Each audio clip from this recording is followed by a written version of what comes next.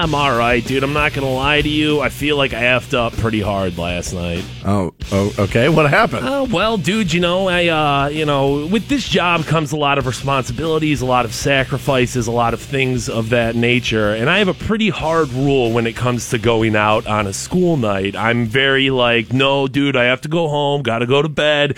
I can't stay up past 10 o'clock because honestly, at that point, you're cutting into like under 5 hours of sleep, and it's just not good. You're going to sacrifice, the next day. There's no doubt about it. And I'm not even talking from like a party aspect or anything like that. But I effed up pretty hard last night, and I did not attend SmackDown in Cleveland, Ohio. And I'm not going to lie, bro. I woke up this morning. I was like, dude, I got to check the DVR right now, man. I got to go see what happened in SmackDown. I bet, yeah. Yeah, and John Cena versus Shinsuke Nakamura in the main event. Dude, watched it this morning, and the entire time, I'm just sitting there thinking to myself, like, why didn't you go to this, you idiot? So, wait, it was Raw last night, right? No. SmackDown. SmackDown on Tuesdays now. Yeah, okay. Switch that up. That used to be Thursdays, Tuesdays now. Which one's the bigger of the two brands? I don't know who gets better ratings because they've separated them now. It's not one storyline. Each brand has their own stories going. I don't know who wins ratings, but I think that thing's SmackDown got more branches than the family trees of people who watch it. I think SmackDown's the better, and that's the better product. And a big part of that is the fact that John Cena's out there, and he's my favorite guy now. So then, does that mean Cena will never be on Raw on Monday Night Raw? For the most part, right now, I think I don't even think he's going to. This is how good I am at this job. I was able to ask that question and sound like I was interested in his answer, and I'm not at all. It's like an interview with a porn star, like, oh yeah, hey, tell me what it's like. You're taking all that stuff on your face. Tell me. Yeah, no, I can't wait to hear it. But I think what Cena's doing right now is his retirement tour. Essentially, really, he's getting on to his final year or two of being in WWE. Now, is he going to be like the next Rock? Is he going to like go direct, like completely away from the WWE, or is he going to be like the guy at the booth side of the ring? Well, yeah, he'll never go away from WWE. He knows who brought him to the dance. He knows what got him the position he's in. But over the past year, I mean, he hosted the Teen Choice Awards. Yeah, he did do that. I think he hosted the Today Show for a while there. And, he's really has tried to move himself into that same territory as The Rock, which is pretty understandable when you go from being, the world heavyweight champion to being the most highly paid actor in all of Hollywood. I would try to follow that path too. Yeah, right? Yeah, I'll take things that Conor McGregor could never do for $1 million, right. Alex. You know what I mean? Like that is impressive what some of those guys have been. What The Rock's been able to do from where he came from. I mean, dude, people are talking about him as a presidential candidate, pretty seriously. And if you, 10 years ago, 15 years, well, I guess more at this point, 15, 20 years ago, if you would have said, yo, that dude, The Rock with the eyebrows, talking about can you smell what he's cooking, is going to be the richest dude in Hollywood in 2017. You'd be like, no, he ain't. No, he ain't. Shut up, dude. Wrestling's gay. Shut up, Steve Weisers. And nobody would have ever bought that. So I definitely see Cena. He's making his kind of farewell tour at this point. He lost last night, actually. But he's one of the guys I think that'll switch over between Raw and SmackDown. I would imagine there's a lot of jealousy in that business because Vince kind of picks and chooses who's a star. Oh, yeah. And I'm sure, all those guys probably feel like they could be Cena. And I bet a lot of them could. It's all, a lot of that's scripted. You're going to have your own charisma, your own personality, obviously. But, I'm willing to bet, between tour stops, some of those guys are all sitting backstage, all trashing guys like Cena and all the stars while they're all getting concussions and broken necks for nothing. It's frustrating, I'm sure, in the sense because, too, a lot of guys get over with the audience and the audience loves them, but then the writers don't give them the same push. So it's dude, I'm selling all these T-shirts. I'm doing all this stuff. The kids love me. I don't get that because the audience should drive what it is you're doing. Yes, but... And I know it's different than actual competition, but the last thing you want to do is start paying attention to the fans yelling, Johnny, Johnny, Johnny. You know what I'm saying? We write the stories, you react to them. Yeah, I agree that in NFL football, you don't want to be listening to the fans from the 500 section about your backup quarterback, but this is scripted. Well, but even So giving them what they want. Even this, and different than scripted, yes, but at the same time, it's not competition. If somebody hits you up and is like, yo, dude, Scott from Waiting for Next Year sucks, take him off. And we're going to say, no, we know what we're going with here. Yeah, that's a fair point.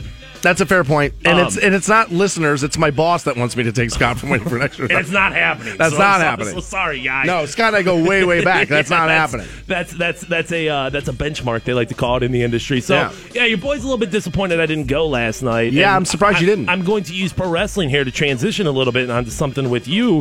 Brock Lesnar, I heard that he's going to be fighting John Jones there. John Jones called him out. Right? Did you watch that over the weekend? I did not get to see that. No, I was bartending that night. I didn't get to see that fight. I was surprised what happened. I thought Cormier would win. I was shocked that he didn't. But again, it was like 3 days before the fight. He was on Fox Sports and he was like, I'm not going to fight my kind of fight. I'm going to stand there and I'm going to bang with John Jones. And I was like, well, dude, that's probably not smart. Like, you got to fight the way you fight. Don't.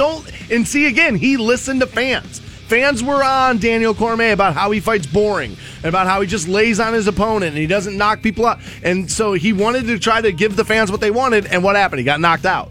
Now, I didn't see the fight, so I don't know. But I heard he was winning the fight up until that point. And welcome to UFC. I mean, you could be winning a fight all fight long. Right. One good, strike, and there you are on the mat. But no, I didn't get to see that. I think Dana White's got to be careful here. I think I get the Conor McGregor, Floyd Mayweather thing. I totally understand it. Although I guess there's hundreds of tickets left for that. Shocking, right? Yeah, I mean, I guess because of the price of them, but still, it's Vegas. People got money. Like, celebrities. You would think that fight would have been sold out. It's not. There's hundreds of tickets left. But I think once you start moving around weight classes, I mean, John Jones and Brock Lesnar are in completely different weight classes, right? Yeah, I think what John Jones said is like, yo, dude, you better get ready to get knocked out by somebody 40 pounds lighter than you.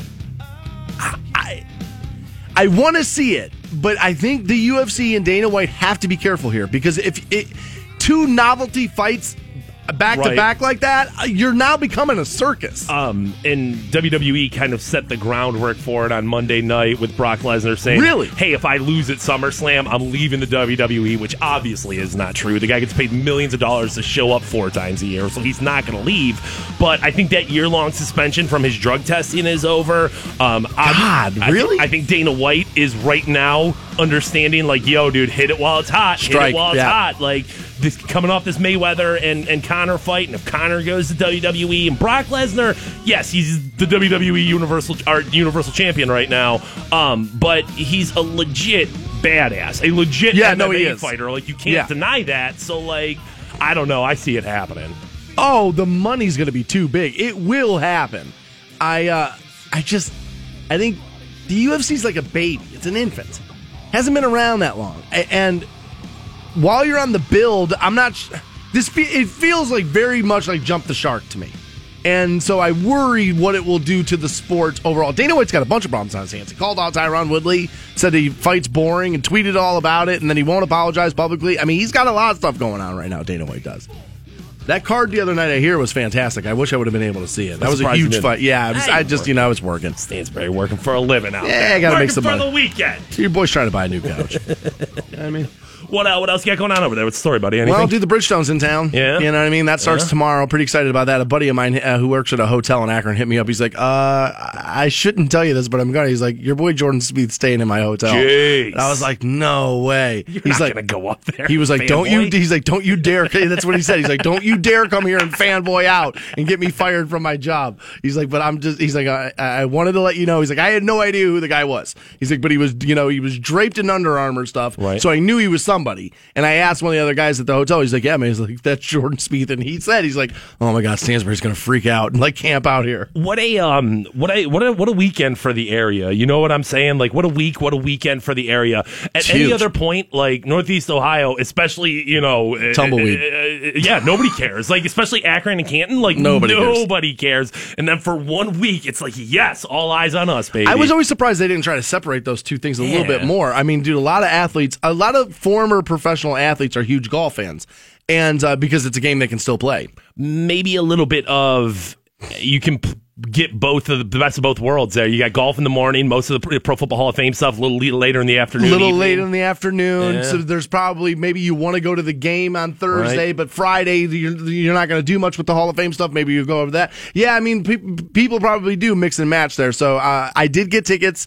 A buddy of mine hit me up yesterday, was like, yo, I have tickets for Saturday for you, nice, if you're interested. So that's moving day. Very excited. Yeah, he's interested. Very interested. I'm still, and I am. I'm still on the hunt for Sunday tickets, and I'm willing to pay. So if somebody's got those, let me know. If you're looking to off those, I'd be into that. But yeah, I am going to go Saturday, and I'm pretty damn excited. Played a little bit myself yesterday. Games coming around. Games coming back. No wonder Stansbury's feeling good. Came in not screaming this morning. Well, here's the thing. I'm going to scream before long because, dude, I kicked off the diet yesterday, and dude, I haven't had breakfast, and I'm like blindly like angry, like hungry right now. Like I need to get something. It's not going to be Snickers. It's going to be something healthy. I just don't know where I'm going to track it down. But we have a pair of corn tickets to give away today. That show's tonight though, so you are going to have to come to the radio station today. You'll have to be available to come get those today. 7:45.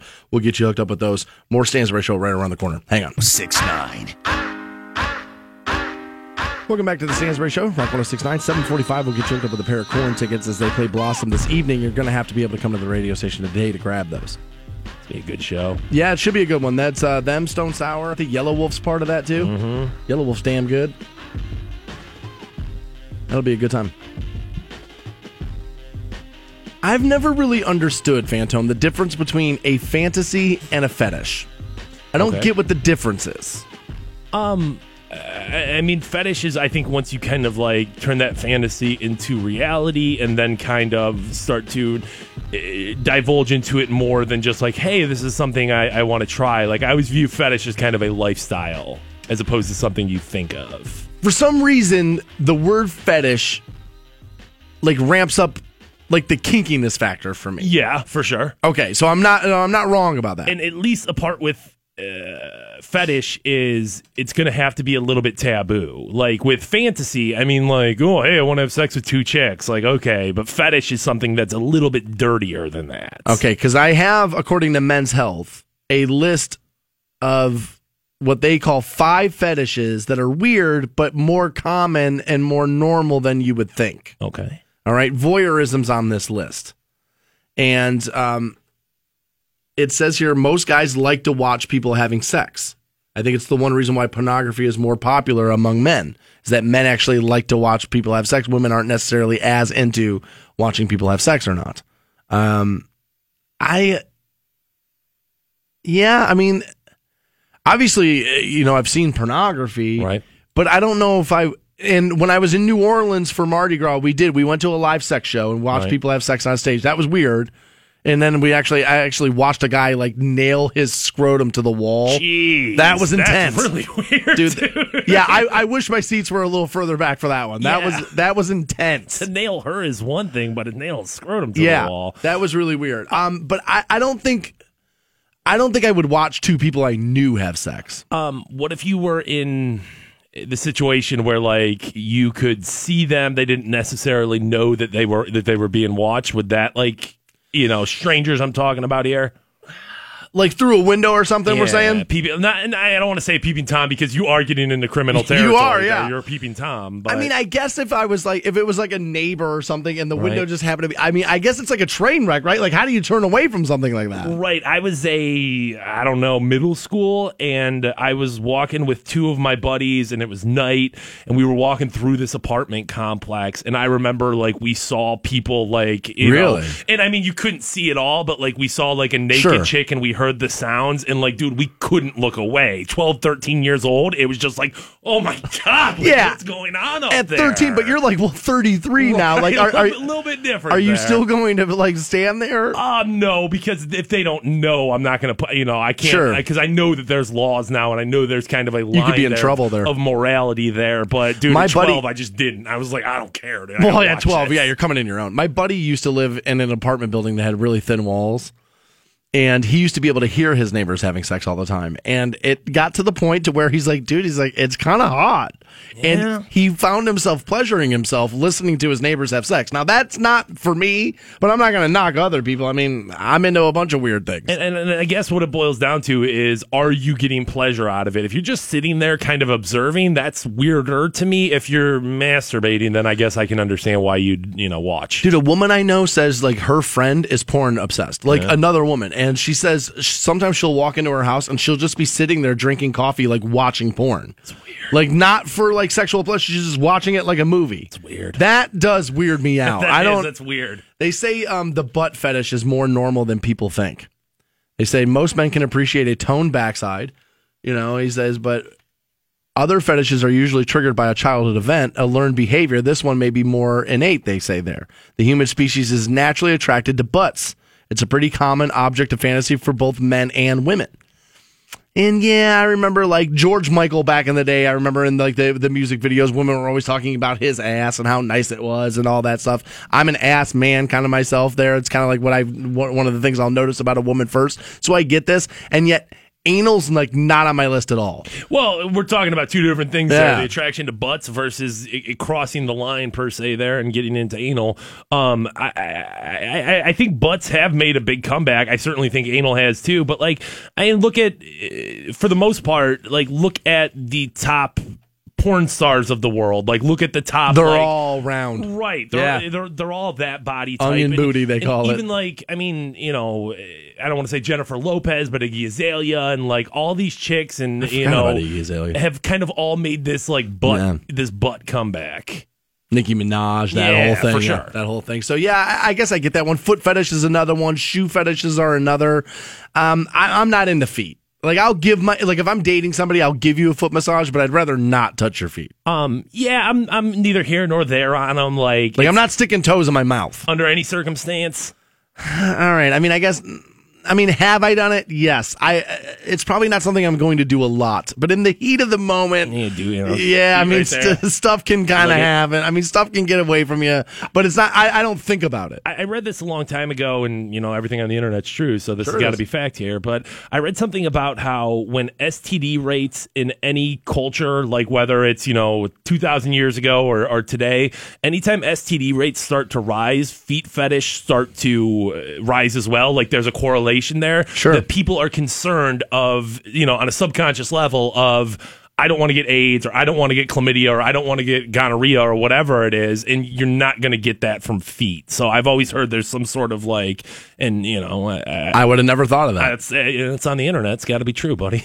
It's on weirdfootfetishfacts.com. I mean, it might not be AIDS, but did you ever see underneath some people's toenails? I'm sure you could get all kind of stuff. Bondage is on this list too. They say if the idea of being tied up turns you on, you're dominating guys outside the bedroom. In sexual fantasies, people seek something they don't have in reality. If people feel powerful and have an authoritarian position in their job or family, they often seek something very different. Bondage may not seem like a true fetish, but that's probably just because it's become more mainstream and it's pretty accessible these days. Yeah, I've heard this. You know what I mean? That people will seek out what they don't have.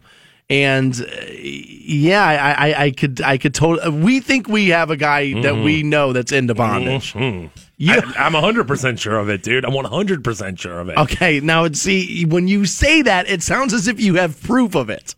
Oh, well, I guess I'm 100% in my assumption. Like I don't back off of that. Okay, so you don't have proof of it, but your gut says.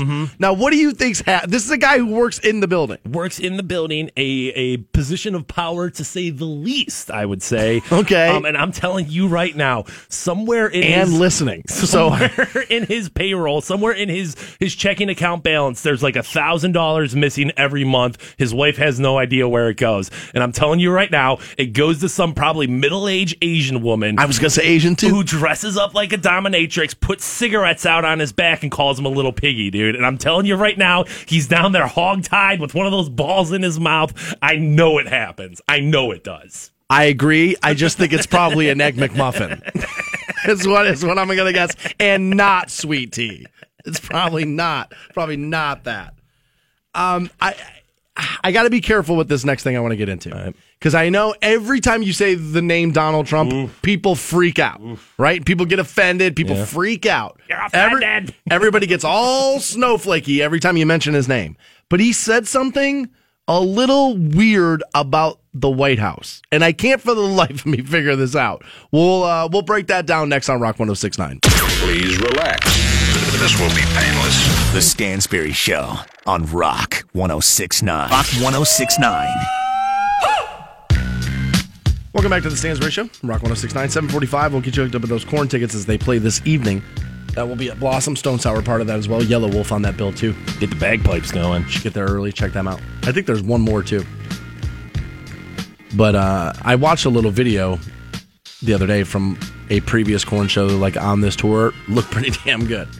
They're good live, man. I mean, they are good. They've been live, doing man. it for 30 years almost at this point, and I don't see why you wouldn't go tonight. It's the only acceptable bagpipe time ever. That's it? Ever. Like, if I'm at your funeral and they're playing and the bagpipers are there, I'm out. You're walking out. Yeah, I'll leave the card in the pew, but dude, your boy's out. Like, I find that whole thing to be obnoxious. Now, I'd want to do it. Like, I'd want to be able to learn how to do that. But, yeah, Jonathan Davis is the only time I've heard bagpipes from. I'm like, yeah, I like that. Like, outside of that, I'm like, it's loud, kind of obnoxious, not into it. You know what's loud and obnoxious? What is that? The president, Donald Trump's kind of loud. He can be obnoxious sometimes. Yeah. Which, again, so am I, though. You know what I mean? So it's not like I'm knocking that. But I was surprised when I heard this. And I've been critical. I play golf all the time. I talk about it probably too much, and I do it all the time. Right? And I remember saying that if I'm telling the president he's playing too much golf, he's playing too much golf. And I guess he's been spending a lot of time at one of his clubs, Bedminster, which I believe is the one just right outside of New Jersey there. Okay. And he's been there a lot lately, I guess. And somebody asked him why he's been there so much. And apparently his response was, the White House is a real dump. Now, I've never, I remember going, I think it was 7th, 8th grade, you go on the class trip and they take you through the tour and you get to see the West. You don't get to see the entire White House, but you get to see a portion of it, right? And so then it's the last time I was inside of it. And what was that, 1992? Right. You know what I'm saying? I mean, things have probably changed since then. I've been to D.C. a couple of times. I've seen the outside of this and that. But, there are things in the White House you can't see anywhere else. They have, there's artwork in there that you can't see anywhere else. I would imagine that there's furniture in there. Dude, the White House isn't a dump is essentially my point. What the hell is he talking about? Now, I mean, the plumbing doesn't work? I can. Is the roof leak? Yeah, right. I mean, there's come on. Dude, you were a slumlord in New York and you're going to tell people that the White House is a dump? I understand from the perspective of a billionaire why a 200-year-old building wouldn't necessarily be up to the same level of I mean, come on. It's not like they didn't renovate. There. Well, right. It's not like there's not been renovations. And also, it's not like there's not history there. It's not like they just randomly decided, oh, well, we'll just leave the building here. There's a ton of history within the White House. So it's not so much whether it is or is not up to snuff, whether it is or is not up to a billionaire's standards. But, dude, it's disrespectful as hell. I've never heard in all my years alive, I've never heard of anybody going to the White House, celebrity, dignitary, anyone, and walked out there and was like, yeah, it's not that great. I've never heard anybody say that, ever. I mean, it just put those words in somebody else's mouth. Imagine that. Oh, we would murder somebody. Imagine for that. Okay, the when the Cavs went to the White House to win they won the championship. LeBron says this. Oh my God. Yeah, you're right. Oh my God. It's a little, and I don't want to go overboard here, okay? Because I just feel like that's what everybody on radio and TV does now, is that everybody just goes overboard. So I don't want to be guilty of that, but it's a little anti-American, right? Yes, and regardless whose mouth that came out of, especially the president. I mean, it could be, like I said, if it's LeBron, then it's all right, dude, that was a crappy thing for you to say, but you're not a representative of the country. You're entitled to your opinion. If Obama said this, I would have a major issue with this. I would have a major, dude, you can't say that. And that's Obama. Like, and anybody else that would have a problem with that, I'd be like, yeah, you're right, dude. You shouldn't say that as the president. Yeah, I don't love it. I don't love it either, but I think you're seeing this, and I think you're seeing a bunch of other things and you call this within the primaries. President Trump is diversion. Fantastic at diversion. And I fall for it all the time. Fantastic. I was the one telling the country this is what he was going to do the entire time he was president, and yet I still fall for it. Right. Because welcome to the playbook. It works. It does. It works. As a matter of fact, I was watching... There's a show on the Golf Channel I love. It's called Faraday. David Faraday is like the host of it. It's like an interview show. And he had Matt Lauer on last night. It's on Mondays night, 9 o'clock. He had Matt Lauer on. And Matt Lauer was talking about how he's like, I've known Donald Trump, the man, 35, 40 years. It's like, I've known that dude forever. He's like, he doesn't hate the media at all. He loves the media. He's like, he just knows that this plan, he's like, unfortunately, this works. He's like, telling people that not to trust the media, he's like, it works. He's like, it's working. He's like, but dude, he's like, don't fall. He's like, you can't fall for this. Donald Trump loves the media. He's like, that guy begged us to be interviewed every day. He's like, dude, he doesn't like the media now because we're being critical of what he's doing. And being anti-media is throwing a bone to his most rabid supporters. Only believe what I say versus believe what anybody else says. Right. Yeah, Matt Lauer was like, dude, it's working. And that's unfortunate. But calling the White House a dump, I'm sorry. I mean, even if a friend of mine went on a tour and came out and was like, dude, I gotta tell you, it's kind of dumpy. I'd be like, well, hey, first of all, you live in a 2-bedroom apartment, so dial it down. But this is a very anti-American sentiment coming from that White House. And I find that very weird from the same guy who bitched about how Obama was very anti-American. I find that very strange coming out of his mouth. Turns out, man, this Deshaun Kaiser thing, it keeps heating up. God. His name was all over. It was all over again yesterday. Get ready. Deshaun Kaiser's he's the next big thing. I'll explain next on Rock 106.9.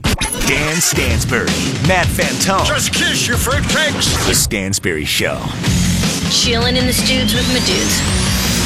on Rock 106.9. Hey guys, you got Stansbury here, and if you're a licensed medical insurance agent, TrueBridge, a TransAct company, wants to hire you. TrueBridge in North Canton is looking for caring people that want to help seniors understand their medical care options and choose the plan that's best for them. If you don't have an insurance license but would love to have one, TrueBridge can help you for free. Yes, TrueBridge will provide all the training you need to earn your medical insurance license for free. If you want to know more, dial pound 250 now and use the keyword True. Rock Station, Rock 106.9. Welcome back to the Stansbury Show, Rock 106.9. 9 o'clock, Ann Coulter, Queen of the Right, has had some very interesting things to say about marijuana use and the people that use it. I'll be taking issue with Ann Coulter at 9 o'clock. I'm excited. I did not like what I read. Was not a fan. So at 9 o'clock, we'll take her out. It is Hall of Fame week here in Canton, Ohio. From what I hear from the Canton Repository, that the stadium ready to go tomorrow night. Yeah, thank God. I know that's the front page of the Rep this morning. Did the field get painted? 100% ready to go is what I've heard. That's what I heard too. And I saw yesterday, president of the Pro Football Hall of Fame, David Baker, on his Facebook, he shared this video, and it was just like, hey, here's a tour of the facilities, here's everything that's ready. And dude, it is truly a top of the line, top of the charts place there, dude. I mean, it is just one hell of an upgrade from what was standing there to what is standing there. It needed it. It did. There's no doubt about it. It needed it. The stadium itself, when you were watching the game itself, it wasn't that. I mean, it wasn't like, God, this is horrible. But I remember I always talk about it. The Aerosmith show, the vending and how you got up to the seats, it just was too combined. It's like you couldn't make sense of it. And it just wasn't built for the way we do things now. Right, and felt very antiquated. It did. Felt very, I mean, and don't get me wrong, the history is a part of what Huge. Was Fawcett into what is now Tom Benson Stadium. But if you want to be that world-class, Pro Football Hall of Fame destination, yeah, you have to have a world-class facility, and they are there now. It does look like a Hall of Fame stadium. Right. It looks like an NFL stadium. Instead of oh, dude, here's kind of a dumpy old high school stadium that's outside the Hall of Fame. It looks like it's supposed to be there. That's not a dump. The White House is a dump. My bad, dude, you don't even know what dumps are. My bad, dude. So Browns training camp officially underway. Okay. And Browns head coach Hugh Jackson admitted Monday that Deshaun Kaiser, rookie quarterback, not ready to play in an NFL game. Good. But apparently that hasn't stopped the second-round rookie out of Notre Dame from pleading his case, making his case for their September 10th season opener against Pittsburgh. I guess neither Cody Kessler nor Brock Osweiler have separated themselves through the first 5 days of training camp. Which, let me stop right there.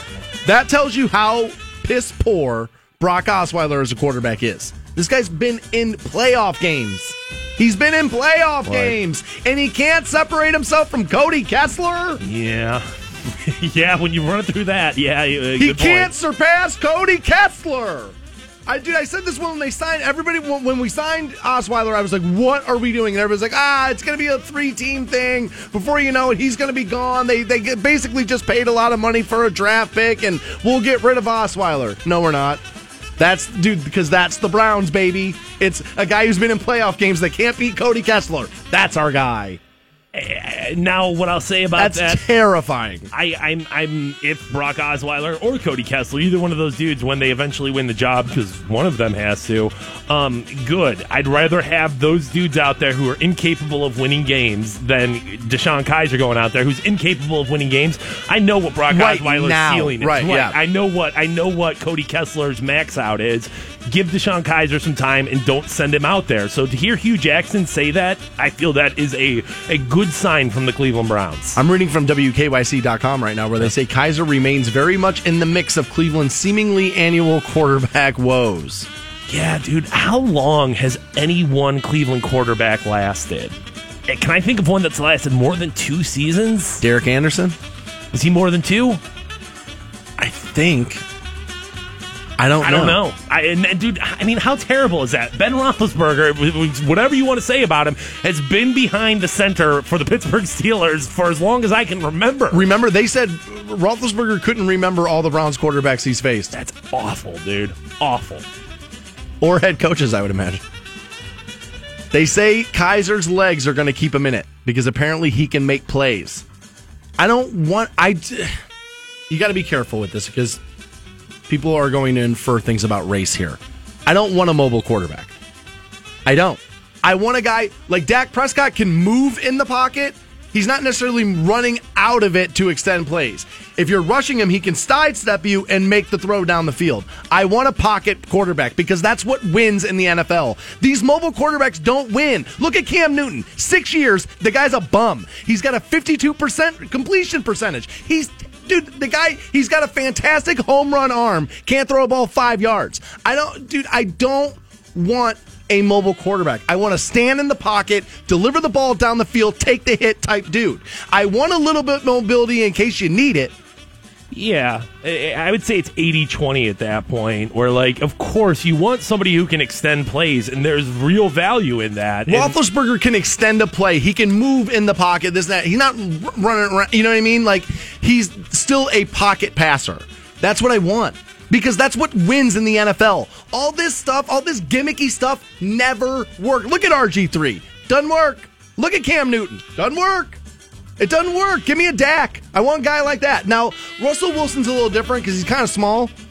But even that, he's great. But if I could have my pick, if somebody says, you can have Brady or you can have... Well, yeah. Then I'm taking Brady. But if you could have... Russell over what we got? Yeah, yes. If you could have Brock Osweiler or Russell, right. Then I want Russell. I'm not going to deny Russell's greatness. It is. That's like I said, I think it's probably 80-20 of abilities there where it's that can't be... If that's your thing, then you're never going to succeed. If that's one of the things you can do is to extend that play outside of the pocket, I can respect that. And if you can harness that correctly, I think that can translate into successful football.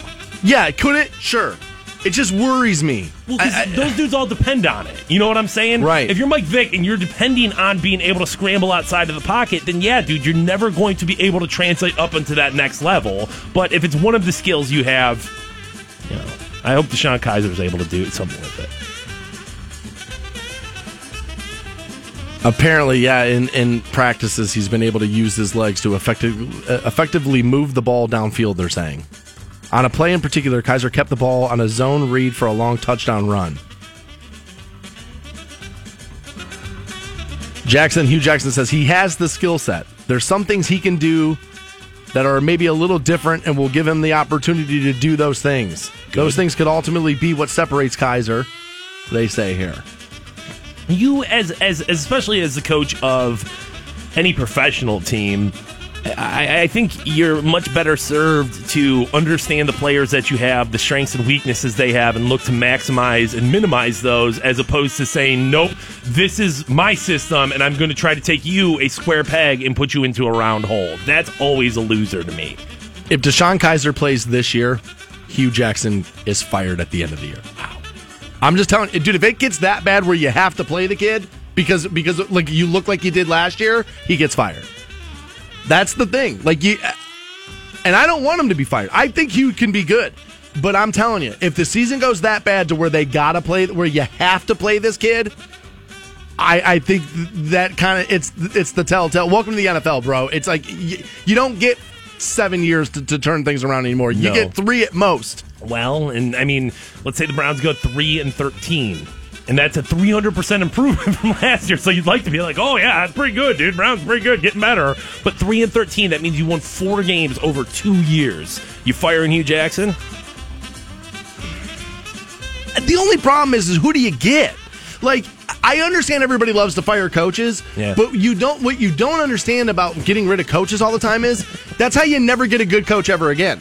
Because a good coach goes, no, dude, that's a revolving door. You fire people every 20 minutes there. That's like, dude, radio stations, there are radio stations that have this problem too. Because they just knee-jerk react and they fire morning shows, and then nobody ever trusts your morning show. Because they know you don't believe in it. You know what I mean? Like, you got to believe before we're going to believe.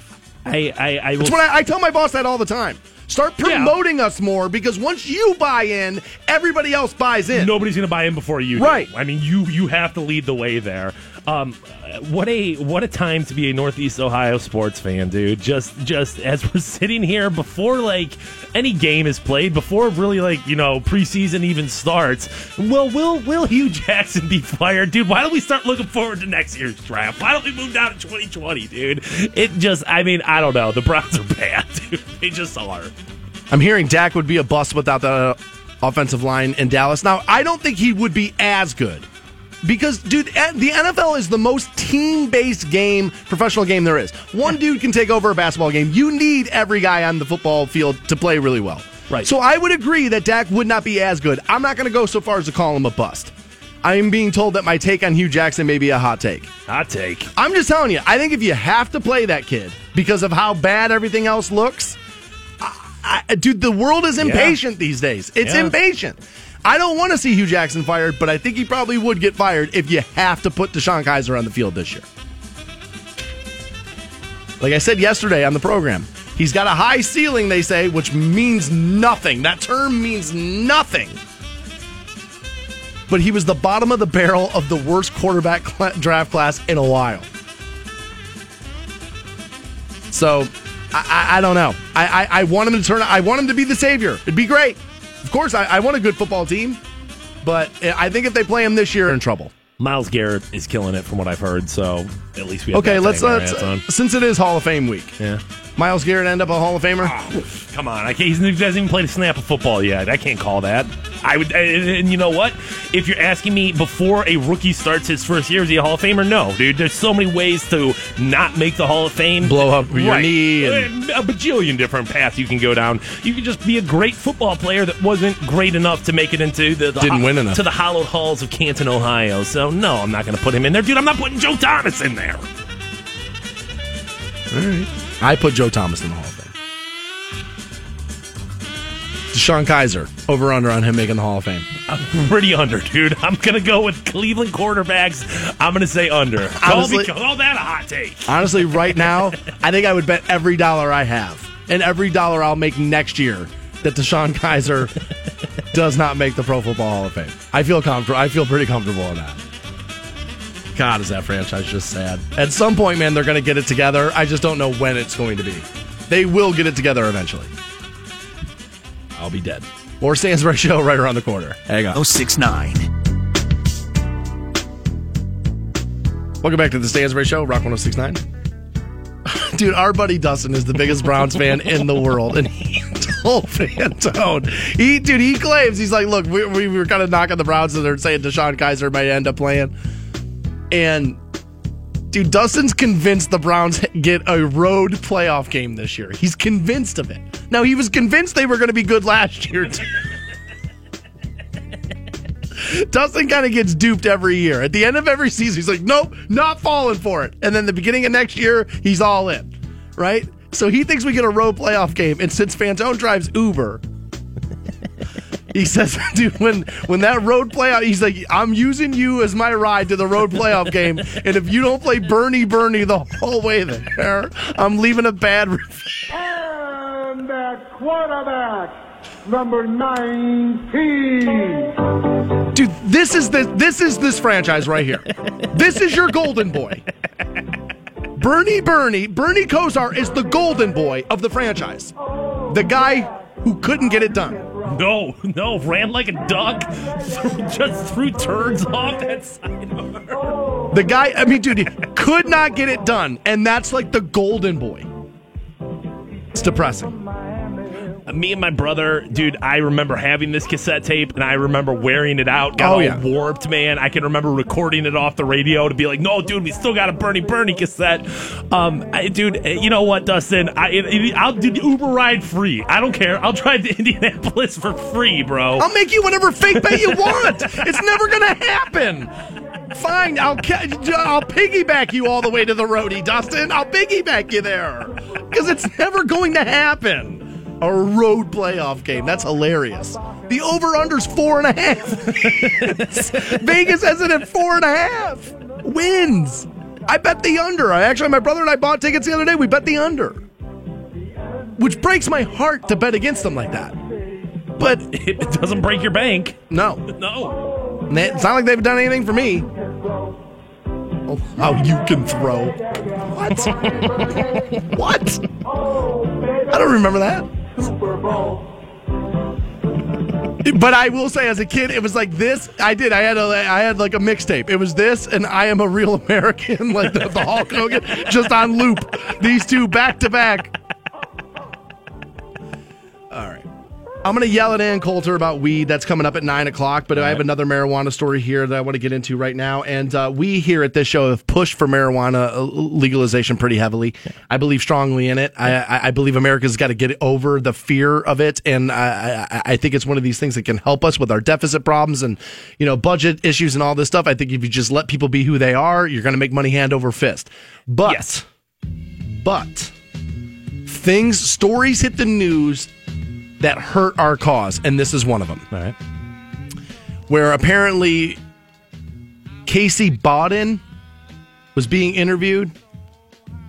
Am I supposed to know who that is? No, she's just an average mom. Okay. She's just an average mom. Right. But she says that smoking marijuana makes her a better parent.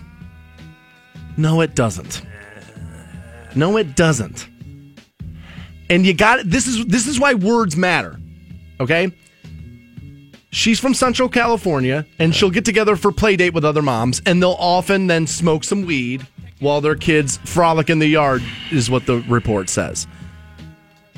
She says whether we're smoking from a bong or lighting a joint, these moms are making marijuana a regular part of their lives. So this is not like edibles. This is like you're smoking a joint in the backyard, right? But her case is mommy needs a joint just as much as mommy needs a glass of wine. Okay, but what I'm going to tell you is, we looked at parents kind of cross-eyed when they got a little too drunk at the family gathering.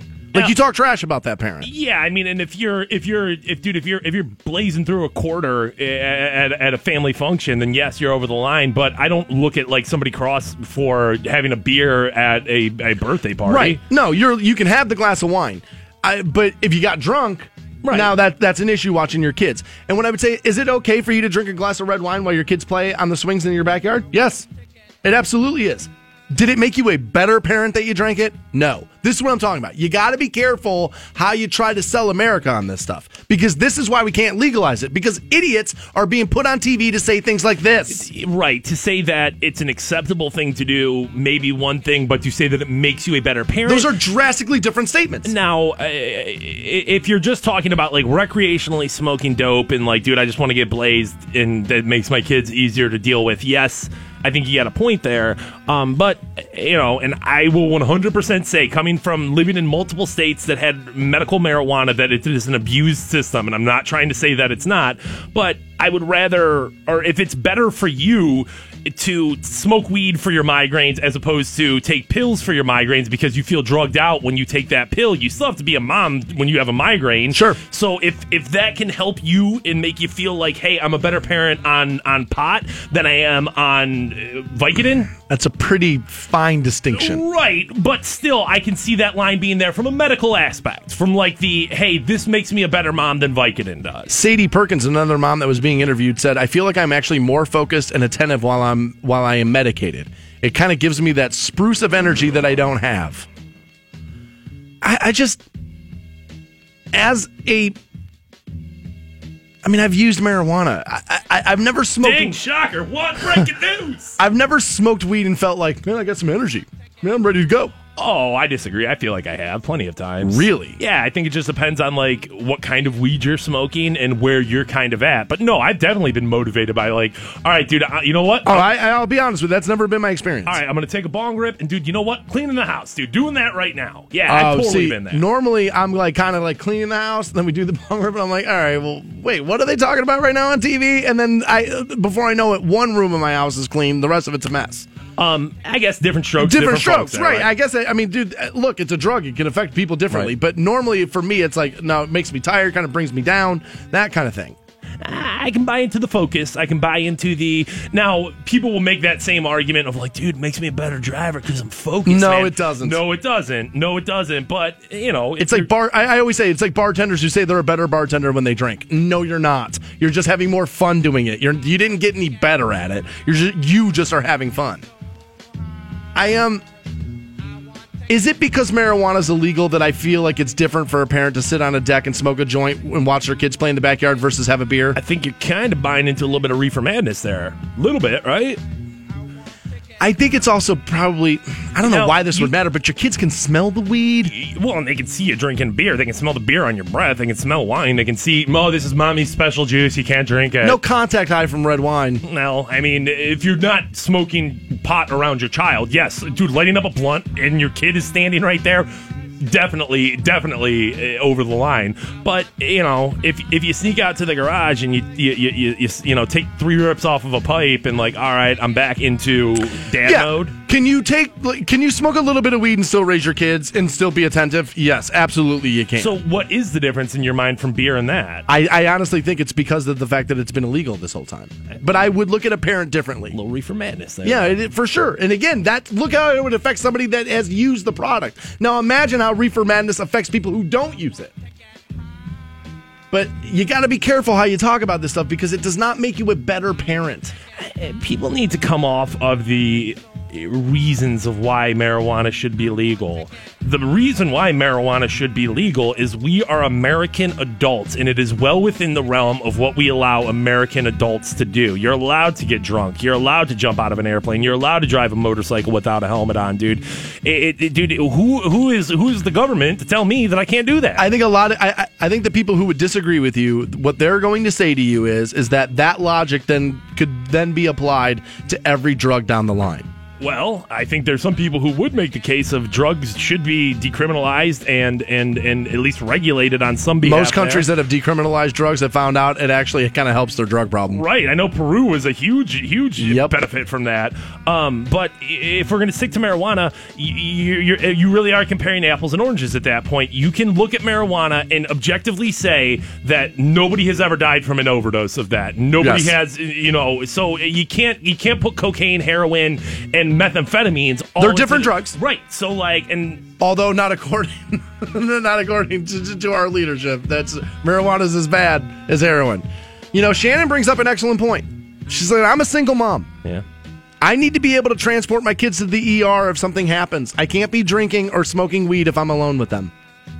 I mean, that's a good mom right there. Yes, and there's going to have to be things that you think about. You're right. If you're a mom that's sitting around drinking wine and like, well, dude, what am I going to do if my kid has, goes into anaphylactic shock or something like that? You do need to have a clear head. We're going to get back into this a little again later in the show because Larry just tweeted in and I want him to actually give me the list. He says, I'm not defending this pot mom, but a modest amount of alcohol makes me do many things better, maybe even parent. It's like sleep. Modest amount of alcohol makes you do some things better. Hit on a woman in a bar, tell a story. Outside of that, I can't think of what a little bit of alcohol makes you better at than not. Alcohol is essentially poison. That's what it is. It's essentially poison. And you're putting it in your body. I can't imagine there's something that it would make you that much better. But I mean, I'm not saying definitively. I'm hesitant to believe that right now, is what I'll say. And again, I'll yell at Ann Coulter about her view on weed. That will come up at 9 o'clock. A guy has died during a surgery that I can't believe that in 2017 that you can't get in a strip mall, to be honest with you. I'll tell you that story next on Rock 106.9. Dan Stansbury, Matt Fantone. Just kiss your fruitcakes. The Stansbury Show Chilling in the studs with my dudes. on Rock 106.9. 106.9. Welcome back to the Stansbury Show, Rock 106.9. We have a pair of corn tickets. We'll pass those out here just momentarily. 1-800-243-7625, the number you'll need on those. A man has died, Fantone, during a penile lengthening surgery. Penis enhancement surgery. A guy died over in Sweden. Apparently, they were going to transplant the skin and the fat from another part of the body, as they do in plastic surgery, and they were about to complete the fat injection when the man's heart began to race, his blood pressure dropped, and about a half hour later, he had a heart attack. The plastic surgeons performed life-saving measures. The man died 2 hours later.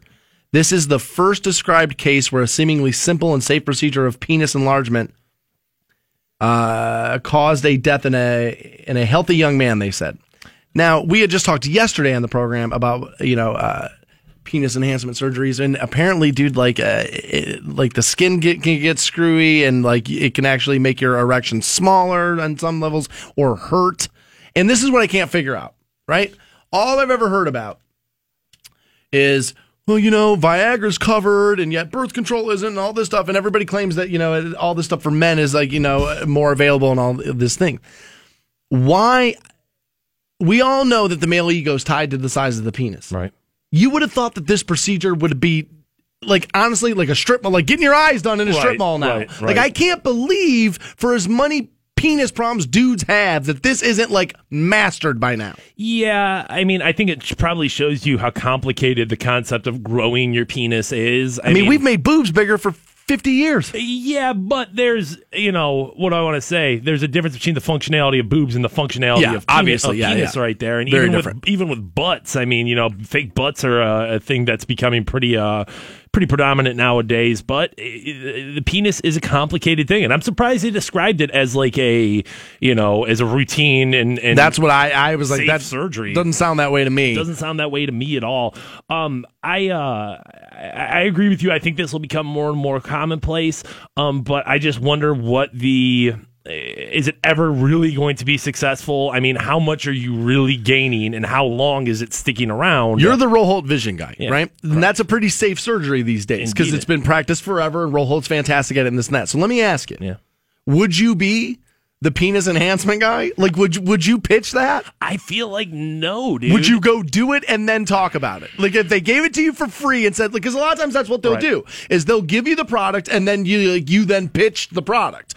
Would you accept that? Because I'm sitting here thinking about that. Would I want people to know I got that surgery? I got an extra 2 inches, and it's all thanks to the good people at the penis. Nothing to be embarrassed about having your eyes done. No. And I mean, there's a little bit of shame that comes with any plastic surgery, or a little bit of you want to hide it, but nonetheless, how many times you see a chick get fake boobs, and then the next, a month later, she's wearing you see cleavage everywhere time she goes. See her. So no, I don't feel like I would do it, and I mean, maybe it's because I don't necessarily feel inadequate when it comes to my penis, but I wouldn't judge anybody for doing it. You can do it if hey, it's Stansbury here for the Penis Enlargement Center of Canton, Ohio. Yeah, I work at Rock 106.9. I got to live inside. I mean, you know what I mean? We both have 2 jobs. So, yeah, if somebody offers to pay me to do that, guess what? I'm doing it. For sure I'm doing that. Yeah, we will pass out those corn tickets. Let's do that right now. We'll take caller 10, 1-800-243-7625 on those. The show's tonight, so you have to be able to come here to the radio station today before 5 o'clock to pick those up. Next on the Stansbury Show, people are retiring, but where they're going is a little suspect. I'll explain next on Rock 106.9. Dan Stansbury, Matt Fantone. Just kiss your fruitcakes. The Stansbury Show Chilling in the studs with my dudes. on Rock 106.9. Hey guys, you got Stansbury here, and if you're a licensed medical insurance agent, TrueBridge, a TRANSACT company, wants to hire you. TrueBridge 106.9. Welcome back to the Stansbury Show, Rock 106.9. We're online, WRQK.com, and can be heard everywhere via iHeartRadio.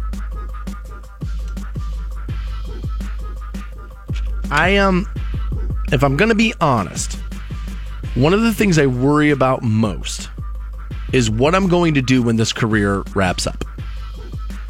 I live in, I don't want to call it constant fear, but it's at the front of my mind every afternoon. Like, what are you going to do when this is no longer an option to get through the world? Are you saying Rock 106.9, the Stansbury Show, this job in particular, or are you saying in the bigger picture of like you being on the radio? Yeah, I think the bigger picture ultimately. Okay. I can survive being let go from Rock 106.9, I would imagine. You know what I mean? Yeah, I mean, there'll be something else that presents Well, yeah, itself. luckily for me and you, we've done well enough at this position that if they were to excuse us from it, other radio stations in the area would go, yeah, go get those guys. If they're available, go get them. And there's comfort in that, dude. And honestly, after the last report card came out, that was one of the things where I was like, well, all things considered right now, if you were to lose this job, and I don't want to, I'd rather work here. I'm very happy here, but I definitely feel confident in like, well, dude, somebody's going to hire me. Yeah, there's a station in Akron that you'd be almost crazy not to call us, right? So, like, I believe the next job's right around the corner, but sooner or later, and maybe not. I mean, people work the jobs that they love till they're 70. I just feel like sooner or later somebody's going to pull the rug out from underneath me. I just feel it. Especially in this industry. I know a lot of people, yes, live in fear of losing their job, but this is one of those jobs you can lose for really no fault of your own. You're only as good as your last show. Right. Segment, even. Right. And so I worry about that. And, like, retirement doesn't even feel like an option to me. I've just done a poor job of putting money away my entire life. I'm better at it now, but I'm pretty deep in my life. Yeah, but you've still got a decent amount left. I was thinking about that too, where I'm like, dude, I'm 33 and I really haven't saved that much for retirement. Only in the past 4 or 5 years have I started like, dude, put some money in the 401k there, dude, learn. But I still at 33 have another 30 years of work in front of me. You at 40 have another 25 years of work in front of you. So if you prioritize correctly, if I prioritize correctly, we should be able to figure it out. So a lot of people are worrying about this. And instead of working longer, trying to save for retirement, you know what people are doing? What are they doing? They're quitting their jobs and moving out of the country because it costs so much less to live other places. And if you take American currency, U.S. currency, and take it to somewhere else, the exchange can be better in a lot of places, and you can live high on the hog. I've never been to, like, one of those inclusive resort, locations and stuff. Malibu sandals. But some of those places are like in paradise, and you can buy a house in like the village there for like a fraction of what it costs. And so I've always been curious, like, why don't people just pack up and move to paradise and pay nothing? Yeah. I guess you're going to get into like, compare the standard of living there. Like, are you going to be able to go there and continue living the life? Is there a Target here? Right. Is there a Target here? Would I have central air conditioning here? Would I have close access to a hospital here? So, like, there's definite benefits to living in the middle of paradise, but like, could you really be okay living in a grass hut? Yeah, the murder rate's probably really high, and things like that. Well, like the murder rate, the crappy health care, like the crappy infrastructure, that all exists in America. Oh, you mean like Ohio? Yeah, I guess. Why you mean like that? Somewhere with nicer weather. There's also, I believe that there has probably been, and probably not so much anymore, but I think if you would have told, definitely in the 1980s when I was growing up, if you would have told people you were abandoning America and moving somewhere else, what, do you hate America? Oh, yeah. You know what I mean? Like, that's, I think that that's probably getting less and less. And so I have here a list of places in the world that are the best places to retire. Okay. And I gotta tell you, I think I gotta start thinking about this. Malta came in at number 10. All right. I don't even know that one. Portugal came in at number 9. Nicaragua came in at number 8. Spain is 7. Malaysia's number 6. So you see where the kind of places these are. But they say these are the best places to retire. Apparently, your money will go far. Right. And you can live, like I said, high on the hog. Colombia, number 5. And Jeez. you got to think that as you get older, as you get closer to retirement, you obviously are going to start adding healthcare costs into it. And when you can factor American healthcare costs out of your final plan, if you can go somewhere where healthcare is taken care of by the government. Yeah, but imagine seeing a Malaysian dentist. I mean, how many people, in Canton, Ohio, haven't seen a dentist in, 20 years because they're like, dude, I don't got the money for that. So, I can understand why as an old person, and you're like, damn, dude, I'm going to get cancer soon. You know what? I'm just going to Spain. They'll pay for it. They'll take care of me, and I'll get to live on the beach. My dad went on a missionary mission when I was a kid, and he went to, was it the Galapagos Islands? And he was building houses for, people who didn't have houses. He was building houses down there. And he had a dental emergency in the Galapagos Islands. Right. And he was and when he got back to America, he's like, that is the worst thing that has ever happened to me, was having to have oral surgery outside of the United States. So that kind of stuff, you gotta weigh that in. Colombia came in at number 5. Costa Rica came in at number 4. These are best places in the world to retire. Ecuador came in at number 3. Again, a lot of South America stuff here. Panama came in at number 2. And guess where the number 1 place in the world to retire is? Where's that? You're not going to believe it. Mexico is the number 1 place in the world to retire. So tear down the wall. Let the old people over it. Yeah, dude, send the geriatrics out here. Apparently tear down the wall, dude, because we all want to head out. I would imagine that there probably are coastal parts of Mexico that you could probably get into somewhat cheap. Well, I'm sure throughout the country you can go there with $1,000 and change it into 10 million pesos, and then all of a sudden, dude, you're a god down there. The life I want? I'll tell you the life. I want Tom Cruise's life from Cocktail. Just send me to some beach resort. I'll make Mai Tais and bang Elizabeth Shue, and my life will be all right. I mean, dude, a possibility for you, and you got to think. That's all I want. You got to think too. All these places, especially in the industry that we're in, man. I mean, you could probably turn yourself into a radio, Oh, when I first got out of the broadcasting school, one of the things that a job I was up for was a DJ for a club on board of a cruise ship. Oh, yeah. And that job paid a ton of money. I mean, it paid so much money, and your room, board, and food all covered. Right. And you were in international water, so you got to keep all of it. What are we doing with our lives right now, dude? Here we are in Canton, Ohio, acting like we're going to make something out of ourselves. Let's get our boys on a cruise ship. All right, guys, plug in your iPod, because we're going to hotjobs.com. We'll be right back with more Stansbury Show next. Hang on. Dan Stansbury, Matt Fantone. Just kiss your fruitcakes. The Stansbury Show. Chilling in the studs with my dudes.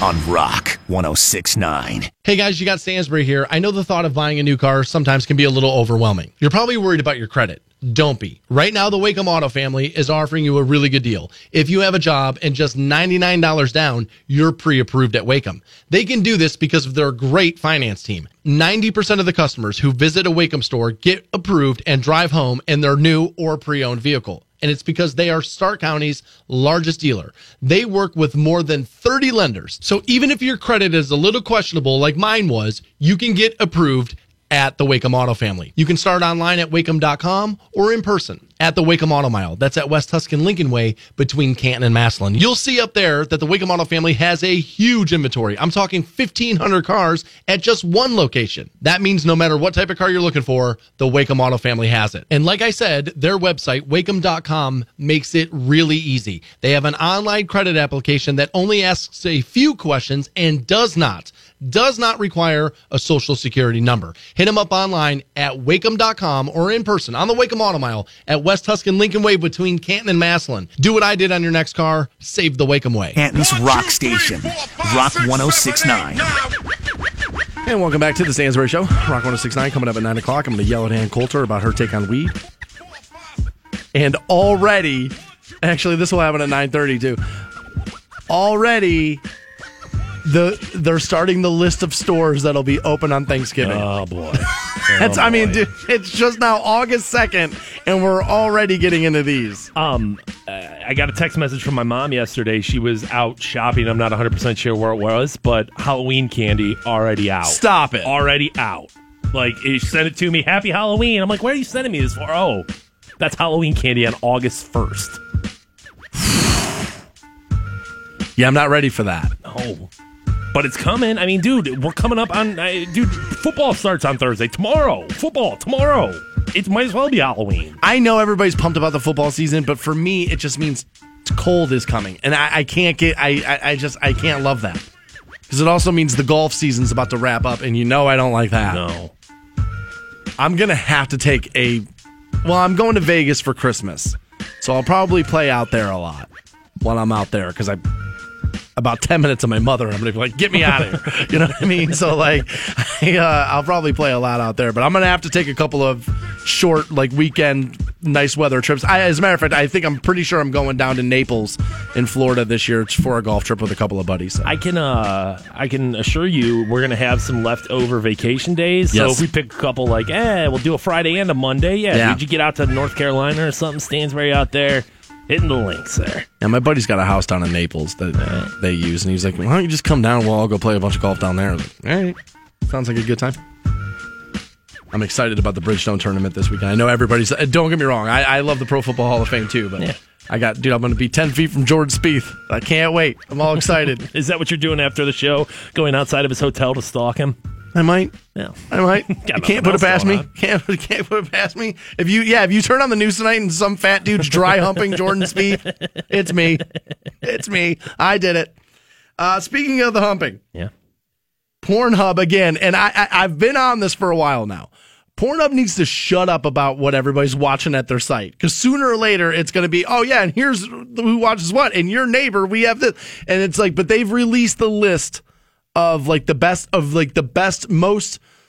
categories on their site. Right. The most used categories on their site. I'm always intrigued by this. They'll be like, hey, X amount of people didn't watch porn after, the World Series, or this Game many of Thrones, more people, and right. And they'll give this information. But you're 100% correct in Pornhub. Xvideos doesn't do this. YouPorn doesn't do this. I'm glad you have that information, because I find it interesting, but eventually it's going to get Ashley Madison, and it's going to be like, oh, look at this IP address and look at what they're using, and if you don't think that that's going to end up blackmailing you, you're crazy, dude. Sooner or later, right, because we're all worried that people are going to find out about the sex we want. At least a lot of us are. I mean, you and I don't care as much, but dude, I'm sure there are plenty of people in highly, held positions throughout the community that the last thing they would want is their pornography habits out there. Coming in at number 10, and I don't even know if I know how to say this word properly. Is it hentai or is it hentai? Okay, hentai. So it's hentai. Hentai, yeah. And I'll be honest, I'm not even sure if I totally know. Is that? I mean, that's like Dragon Ball Z porn, right? Yeah, essentially, it's like anime. Yes, it's Dragon Ball Z. Essentially, it's Dragon Ball Z porn. Now, is that the same thing? Because video game porn's gotten huge now. There's a bunch of games, I forget what it is. Somebody actually bought me one of them for Christmas, and it's Overwatch. It's like that's what it was. It was a very big video game, and it's a first-person shooter, but there's a lot of female characters in it. And now guys are making porn with those characters, and it's huge. I mean, all hentai is animated porn, but now all animated porn is hentai. Hentai is that. Dude, thank God you're here. I mean, I just don't know how I'd get through my life. It's that specific anime style, that specific overtly, I mean, it's like any other, what do I want to call that Japanese style of animation. So, if someone made a Simpsons parody porn, I wouldn't consider that's not hentai. That's just cartoon porn, right? So it's it's kind of a fine line there, but I not necessarily surprised to find that out. With that comes a lot of things that aren't necessarily possible in regular pornography. There's a lot of stuff that happens in there where it's like, oh my God, that chick's shooting fireballs. You know what I'm saying? I see a lot of things in racial porn I didn't think was possible either, but it is. Number 9, these are the top categories at Pornhub. Number 9 was men with larger than normal penises. Okay. And they say it's because, after all, porn is about fantasy. Yeah.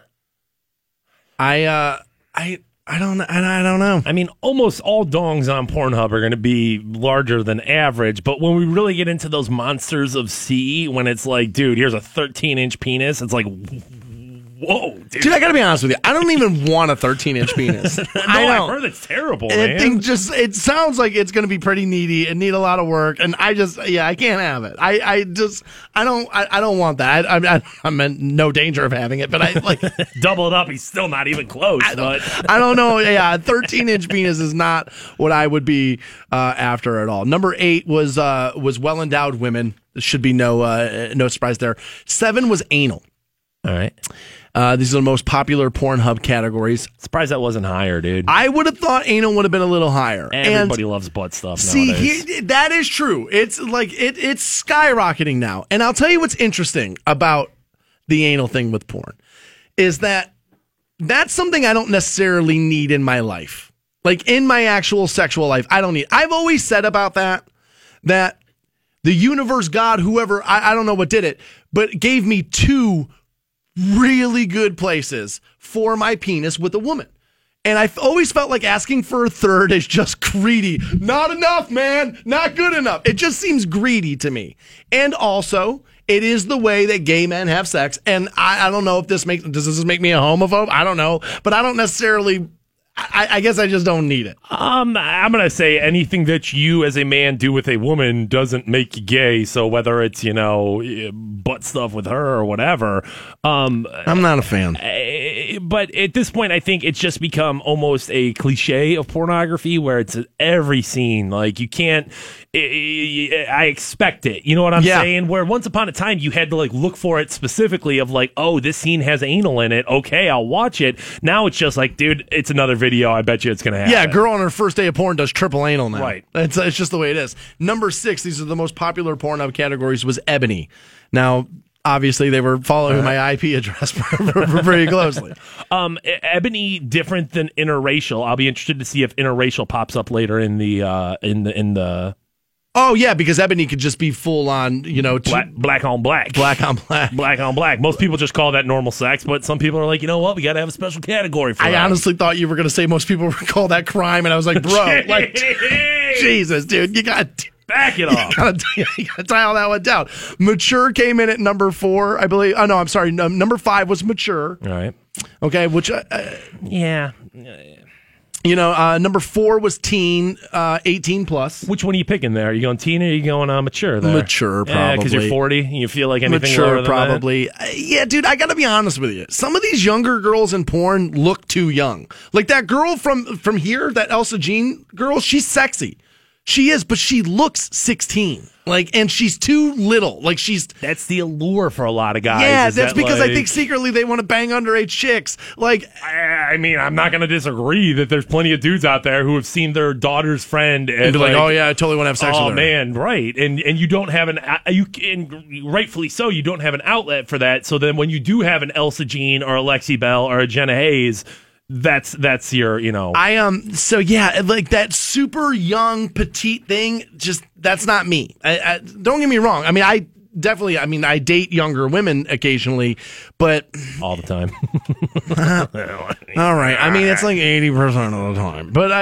But once you start getting real petite and you look real young, it just kind of creeps me out. Number 3 was the amateur category, which Fantone will not go to. Nope. You don't watch amateur porn. Who's checking IDs? Who's making sure that everything's going as it's supposed to on the set there? So no, I prefer a professionally produced pornography. Okay. What about a verified amateur? Because that's a category of Pornhub too. So they've been certified. If you've got a verified amateur and you have somebody who's okay with their sex tape being released, but that's one of my concerns too, is that I don't want my sex tape getting out there, so sure. I can't watch. Nor do I. So I can't watch somebody else's and be like, oh well, I'll just look past even if you that. can tell by because dude, again, Some of these people have like Pornhub accounts that you can kind of say like they want to be porn stars. If they're doing that, that's one thing. If I know that like, all right, these are two consenting adults to this, but I feel like in most amateur pornography, I have no way of knowing are these two consenting adults. See, sometimes amateur porn for me is a more pleasurable view just because I feel like I can insert myself into that situation. Where like the Brazzers set, it's like, dude, I'm never going to be in a mansion that big. That girl's way too hot. Like sooner or later, the realism creeps into my head, and it's like, nah, this isn't right. This isn't right. Rounding out the list, the runner-up, the number 2 most popular category is MILF. So it's not necessarily the same thing as mature. I don't understand the difference there of like MILF and mature. Now I understand the difference in real life because it's, does this woman have a 22? Child? Right. But like in porn, it just never makes sense to me. Well, if what you're saying is these chicks are over 40, why aren't those the same category? Yeah, exactly. And I'll tell you another thing about porn. It's like they fast track those hoes. It's like you do your first 5 films and it's like she's barely legal, and then like a year later you're in the MILF category. Right. It's like they fast track those girls like nothing I've ever seen. Or unless you are an Elsa Jean, then you will be in teen category until you're 29 because it's like you can't move up. You have to stay in your lane there. She is hot, that girl. She's just, she's just a little too petite for my particular taste here.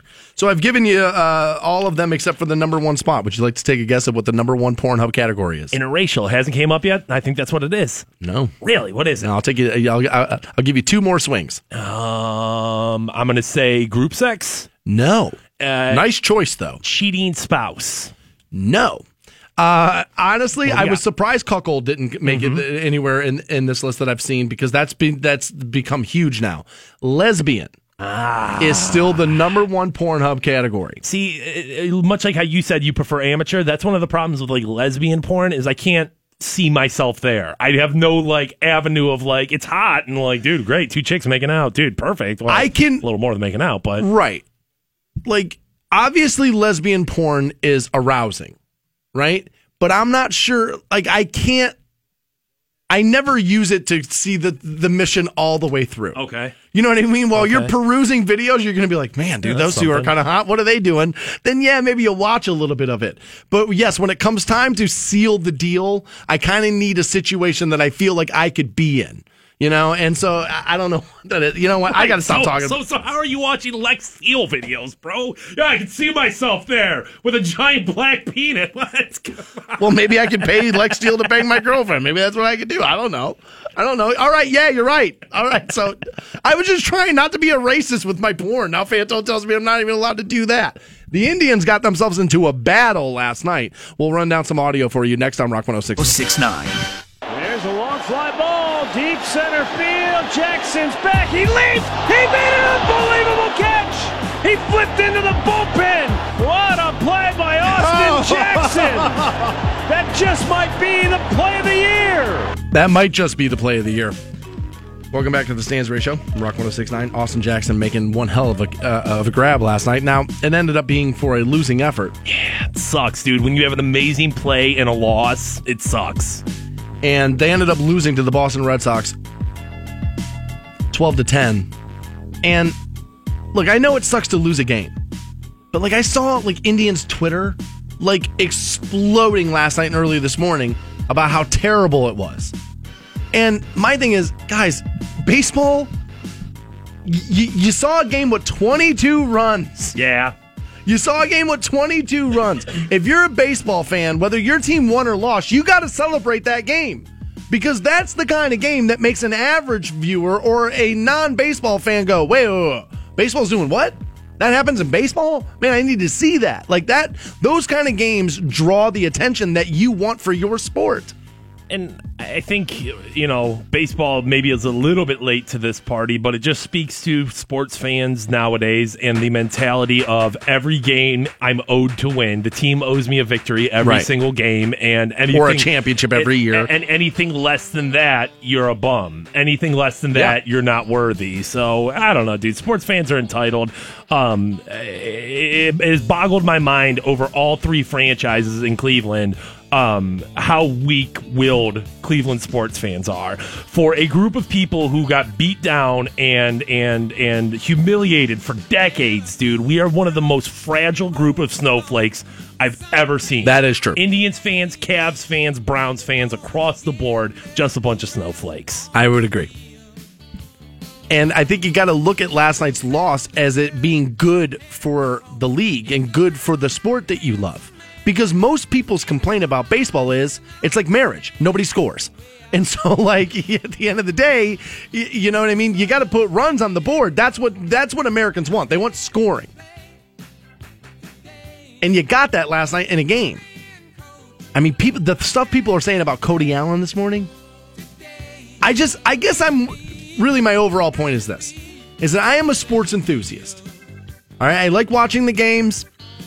I like watching the debate shows. I like knowing stuff that's going on. But I'm happy about the fact that I don't care about any one of them enough to, like, death threat somebody over a loss. Right, to go on Twitter and to, harass somebody, right? Like, what are you doing with your life? I'll live tweet during, like, a golf tournament or whatever and be like, oh, my God, he's totally blowing this. Like, what a mental error that was on his point. Like, I'll say stuff like that. But to take it to their doorstep and to, like, threaten their lives. Want to expect a response or to expect that to influence them or something. I'm sure it's not like Cody Allen woke up this morning, read those tweets, and was like, dude, you know what? I got to pitch harder next time. Dude, you know what? I didn't even think about throwing strikes. I can't believe that guy on Twitter. You bring up a really good point. I should have tried to strike more people out.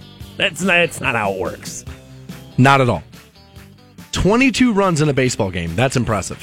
A big part of the problem is the Indians went to the World Series last year, and now Cleveland sports fan feels like that's a given that it's going to happen again. And if it doesn't feel like exactly that's going to happen again, and part of that is on the Cavs because they made it 3 in a row and kind of set that tone and set that standard. I would agree. There's no guarantee the Indians make it to the World Series again. There's just not. No, I think out of all the top 3 sports, it's probably the hardest, right? Because of how much injury that happens, and you rely a lot on your bullpen and like stuff that happens there. I think baseball's probably harder to go back to back. Every game, Corey Kluber can't go out there. Every game, LeBron's out there. Right, and there's so many more games. Right. There's just a lot of time, available for things to go wrong. I think it was good for base. I didn't watch the game last night, but I did watch the highlight of that catch, and it was an amazing catch. Phenomenal. And that's what you need. Like, football and basketball have both benefited from Twitter in the sense that those clips then are retweeted 1,000 times by sports blogs, this and that, and people are watching the highlights. Baseball needs a little bit of that, and that catch got that done last night. It was amazing. It really was. That was a great catch. It was fantastic to see. All right, Ann Coulter, Queen of the Right, has said some things about marijuana, and I disagree with her, so she's getting hers next on Rock 106. 1069.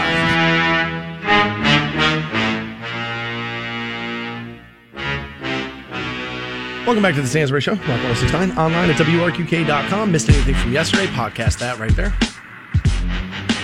Also, keep us everywhere with you via iHeartRadio. Was there anything worth missing yesterday? I can't remember. Was that good? Was that bad? What did we do? You don't remember yesterday? I don't know what we did, dude. I don't remember what we did this morning. That's a good point. It's Tuesday, right? We had a good one yesterday, I thought. New 9 Inch Nails was part of that. If you haven't heard that yet, you'll be able to hear that right there. Daddy. I actually, the new Shaq Diesel was in there too. I actually really like that new 9 Inch Nails. But, we told people how to get a thicker penis yesterday. Oh, yeah. We explained, how to avoid some manscaping mistakes. Okay. And some rejected Ohio license plates got ran down yesterday. That's all there in that podcast. I have to yell at Ann Coulter right now. Okay. Ann Coulter, if you don't know, is like pretty much the queen of the right or alt-right or whatever the hell it is you want to call. And she comes off very smug always. And she doesn't really do a lot to dispel the stereotype of what the extreme part of that party can be, which is she kind of comes off like there might be some bigotry in her. Yes, I think that's fair. And I think she knows what she's doing. Oh, yeah, she's aware that she's a total C-word. Yeah, and that's her card to play. That's who she is. She says, inflammatory things for a reason. She knows what she's doing there. And she was being interviewed the other day about marijuana. All right. And the host who was interviewing her was pro-marijuana, and Ann Coulter is not. And they asked Ann Coulter if marijuana should be made legal. She says, and I'm quoting, "No, you can legalize all the drugs you want once there isn't a welfare state, but no," she said. "Marijuana," this is her quote, "marijuana makes people retarded, especially when they're young. We've got enough busboys. We're bringing in busboys by the million through our immigration policy. We do not need a country of busboys. We're destroying the country." Wow. I gotta be honest with you. That statement kind of sounds like somebody who could use a joint. Yeah. like, lady, you need to relax a little bit. And I find it strange that a newsmaker, shaker, mover of these things, respected on some level, in the political universe, would publicly use the word retarded. It doesn't surprise me at all with her. She doesn't care. Wow. That, and I mean that's the anti-PC territory. There is like, dude, I'm going to use whatever word that I want to use there. Okay, yeah, you're probably right. That probably is her take there. Now, I had to work hard to remove that word from my vocabulary. I have been doing radio long enough for when that, like, you could totally use that word on the radio when I first started, and nobody would bat an eye at it. Nobody. And it's become one of those things. It's like, you probably shouldn't say that. Well, it's now in context is what matters there, because the process can be retarded. But if you're looking at somebody, but people aren't going to hear that. But if you're looking at anybody with some sort of developmental disability and pointing at them and saying you're a retard, that's wrong. That's where the problem comes. I would absolutely agree with that. For me in my life, I will be honest with you though. If I was in the car with my buddy and it's just the two of us, I am probably guilty of still using that word. Now, I won't use it on the radio because I know it really inflames people, and you know what I mean, and probably rightfully so. But like, if my buddy does something stupid, I'm probably still guilty of using that. But I was very shocked to read that, and I also think it's inaccurate. I know for a fact that there are plenty of intelligent people in this country who are daily marijuana users. There's plenty of them. So I just think this is more this reefer madness stuff. And I can't for the life of me figure out why we can't come together on this issue. Probably about 2 hours ago, you were saying that parents that use marijuana are being irresponsible. I think there's just because you can enjoy something doesn't mean that you gotta. When you're watching your kids, you got to be careful about what you're doing. There are things that I think adults can do, and I even said during that conversation that I for some reason I view a difference between sitting on the back porch and smoking a joint watching your kids play in the yard than I do if you had a glass of red wine or maybe a beer. I view it different, but I think that's because it's the way I've been trained to think because of the country I live in. Yeah, I mean, I think that's that Ann Coulter style of reefer madness kind of winning on you there. Now listen, it's just like driving where it's like, dude, do I think you should be blunted out of your face driving around? Of course not, dude. Should you be sitting there ripping your vaporizer, doing dabs and smoking blunts while you watch your kids? No, but there's a line somewhere, and I don't necessarily view those as two fundamentally different things, drinking and smoking pot. So like, I don't know, somewhere along the line it's acceptable to me. I guess what I don't get out of Ann Coulter and like the far right side of things is that they're supposed to be the party that's worried about the finances, right? They want to belt tighten. They want us to be a profitable country. They want, right? And they're the party, or they once were the party, or they show themselves to be the party of government. Don't tell me what to do. Then why are they against this? Because, and maybe I'm wrong about this, but I feel as if marijuana could be a silver bullet to a lot of the financial problems that face this country. I've seen part of it. I've seen it firsthand with places that I've lived, be it Oregon and Nevada. I've lived in both those places. And let me tell you, I went back to Oregon last summer after they had legalized full on legalized. They had like the medical and you could grow and all that when I lived there, right. But they full blown legalized recreational marijuana. That town I lived in has exploded. There's now breweries downtown. There's now brand new restaurants downtown. There's arts and shops downtown, and marijuana brought all that money there. It does nothing but turn money. And I always say this every time we bring this subject up. Colorado sent tax money back to the citizens of the state. The government, let that sink in. The government sent money back to them. Somebody has to tell me the argument that makes sense to me why we don't do this. Retarded bus boys. That's it. Retarded bus boys. That's a meme, Ann Coulter. That's not facts. It's a nice meme. You might as well put a snowflake behind somebody that has a joint in their hand and then pass out the meme, but there's no substance in that, Ann Coulter, because it's not real. You gotta stop selling this lie that if you smoke marijuana, you can't be successful. Honestly, I'm going to be honest with you. This sounds like a dick thing to say, but it's true. There's a lot of people right now judging me for the fact that I will use marijuana, and I'm going to tell you, I make more money than you. So you can be successful. I said, and it was probably pretty early into the presidency of Donald Trump, is if you want to guarantee a second term, legalize weed within the next 4 years. They kind of went the opposite direction, and I know that the Attorney General will be focusing in on that guy. on states where marijuana is legal and the finances that are coming from them. And yesterday, one of the Democrats that people are talking about as one of the possibilities for running in 2020, Corey Pavin? No, Corey, what's his name? Booker. Corey Booker. Corey Pavin's a golfer. Sorry. It's Corey Booker. I was going to say Corey Minor-Smith, but she's running for city council in Canton. I don't know what her take is. Booker was out of Newark, New Jersey, right? Yeah, and he put forth yesterday like the proposal. I actually like him a little bit. The proposal of legalizing marijuana in all 50. Really? Yeah. So. I'll have to read that over. I hadn't seen that. I've seen him on interview shows, and he's impressed me before. I don't know everything about his political stances, but I do like him. I had predicted, I think it's him and Michelle Obama on the ticket. You legalize weed, and a lot of people are going to jump on your ship there. And I know it's like, dude, I can't believe your one issue. Some people's one issue is abortion. Some people's one issue is gay rights. Some people's issue, but there are a lot of people who, if you just say, yo, legal weed, people are going to be like, yeah, you know what? Speaking my language, dude, I'll vote for you. Legal dope.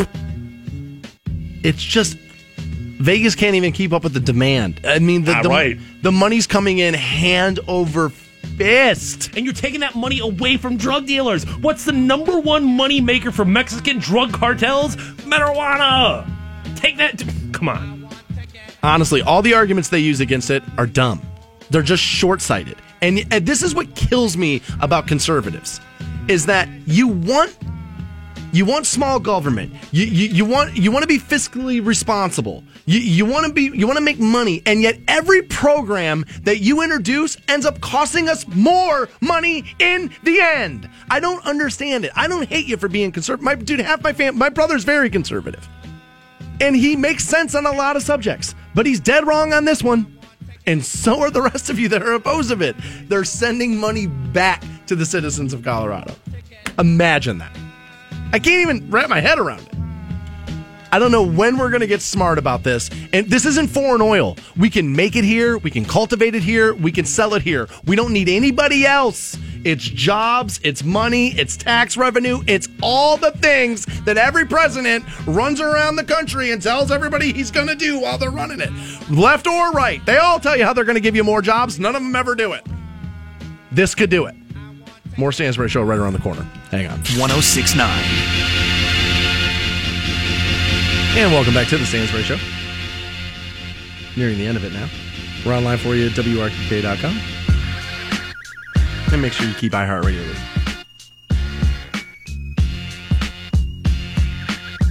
Was it? Yeah, it was just this morning. Fantone was telling us that his mother, while being out yesterday shopping, had seen Halloween candy in the stores. August 1st, Halloween candy. Yeah, and the first being back to yesterday. school. So, Halloween's October 31st, right? Right.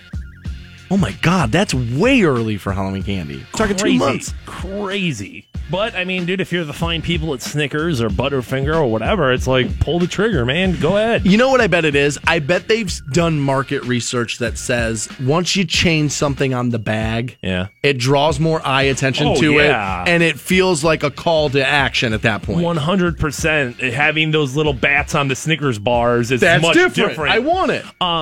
And I think there's, that would totally get me. Halloween is one of those things that a lot of people, I don't know, care about or pretend to care about or whatever, but like those holidays you can cash in on. I mean, I would assume since it was 2 months out from Halloween, I would assume September 1st we'll start seeing Thanksgiving stuff. Middle of September, like September 15th, you'll probably start seeing Christmas stuff. Oh, which is crazy. It gets earlier and earlier every year, it seems like, and that's just depressing.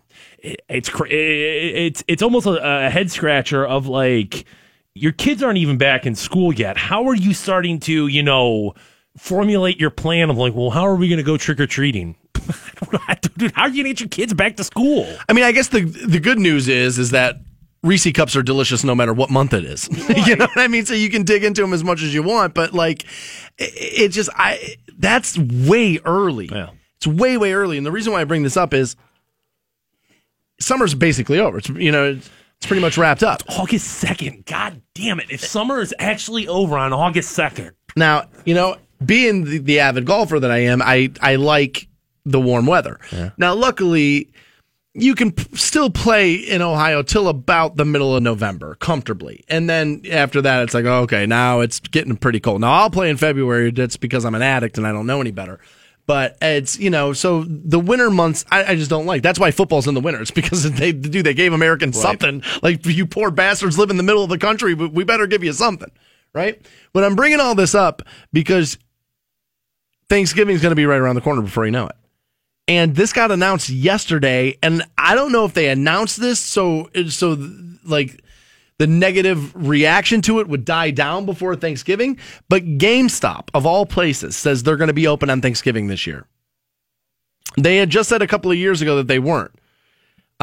This was, I believe, in 2014, the company had said this. At GameStop, we often use the phrase, protect the family.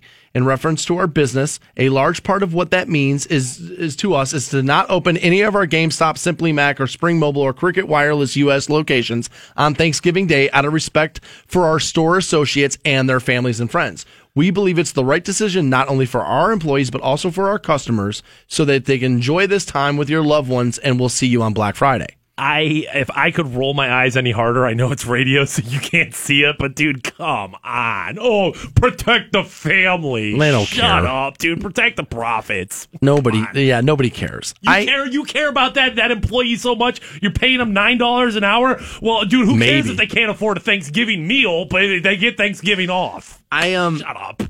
Yeah, no company cares about their employees. That's hyperbole, but you know what I mean to say. That if you work for a lot of these big conglomerate type stuff, you're not, you know what I mean? Like, I don't necessarily feel like my immediate boss cares about me. Yeah. But does the company care about me? Not even a little bit. No. Not even close. And so I think that's probably true of a lot of people in their positions. You know what I mean? If you want your boss to care about you, got to go to a smaller type business, I would think. As a video game person, now again, I play a lot less of this stuff than I ever have before. But I understand why Walmart opens on Thanksgiving. I do. I get it. You sell a million things. You might need something from a Walmart before you're going to that Thanksgiving party. But when Walmart's open on Thanksgiving, it's open in preparations for Black Friday. You just can't go into Walmart and go buy paper plates and milk. Is that right? Yeah, they have specialized lines of and I mean, you could grab paper plates and wait in those those long things, but the self-checkout wouldn't be open for you just to grab that grab that paper plates and walk out the door. Oh, see, I thought Walmart was full-blown open on Thanksgiving. At least once it gets towards 5 o'clock after, because I've gone to Walmart on Thanksgiving Day to Black Friday shop or Black Thursday, whatever the hell it is. But no, yes, you could grab some bleach and walk, but you'd have to wait in line. You're waiting in Black Friday lines, essentially. So yeah, right. Oh, see, like I was going to say, I understand why a retailer like that would be open because of how many products are underneath your roof, but GameStop sells essentially one thing. But GameStop, I'm sure, is going to have Black Friday sales, correct? Oh, yeah. Of course they are. That's a huge moneymaker for them, too. And by that theory, if you're going to have Black Friday sales, you're going to open up at midnight, right? Or 3 a.m. or whatever it is. So you're going to have people in the store preparing things for that Black Friday sale the day before. You have to. So, why not open the doors if you have employees there? You know what I think happened here? And I could be way wrong. This is purely speculation, but this is what I think happened. Very rarely will you see a GameStop freestanding store. Yeah, they're always in a strip mall. They're always in a strip mall.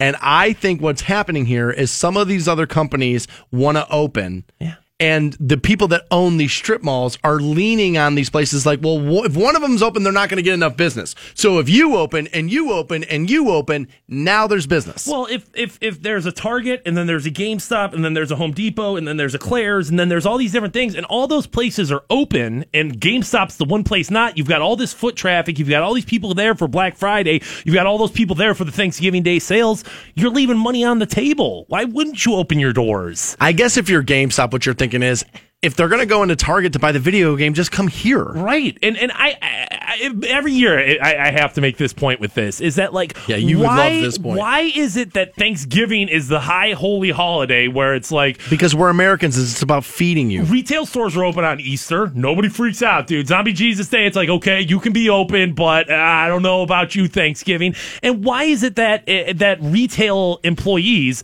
this is the one time a year we care about you? Any other circumstance, dude, who cares if you're making $9.50 an hour, dude? You should get a better job. $15 an hour, it's too much for you. Paper, plastic, I don't care. Wrap it up. I gotta go. Right. And on Thanksgiving, one of the biggest days of the year for movie theaters. Nobody complains about the movie employees. That's true. Nobody's complaining about that. I used to work at plenty of restaurants that were open Thanksgiving Day. Nobody cared about restaurant employees. Why do we all act like, so you work at Target now, and all of a sudden you're better than somebody who works at Outback? Speaking from experience, let me tell you what you don't want to do. I've done both of these. Eat alone in a restaurant on Thanksgiving or Easter. Yeah. And the look that housewives give you, oh my God, you poor bastard. You just look miserable. That's why he doesn't masturbate on those days either, dude. That's exactly what we're talking about. This is a true statement now. You got to, now, again, you got to, I remember I gave people the 4th of July because it's all about freedom. Right, do what you want. 4th of July is about freedom. You play with your Roman candle all you want. But outside of that, yes, I feel like watching pornography and masturbating on a calendar holiday, it's Christmas for Christ.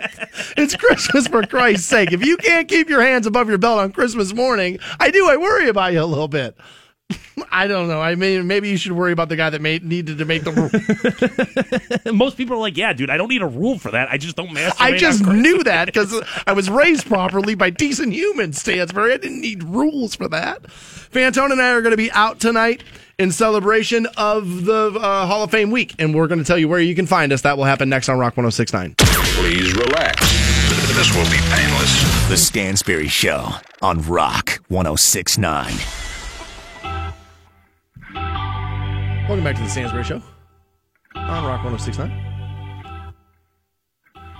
Online for you, WRQK.com. You'll be able to podcast today's episode shortly after 10 a.m. right there.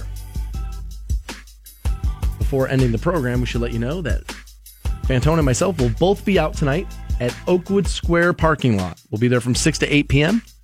as we're going to partner up with the Plaza for a little Hall of Fame party, a little parking lot party for the Hall of Fame there.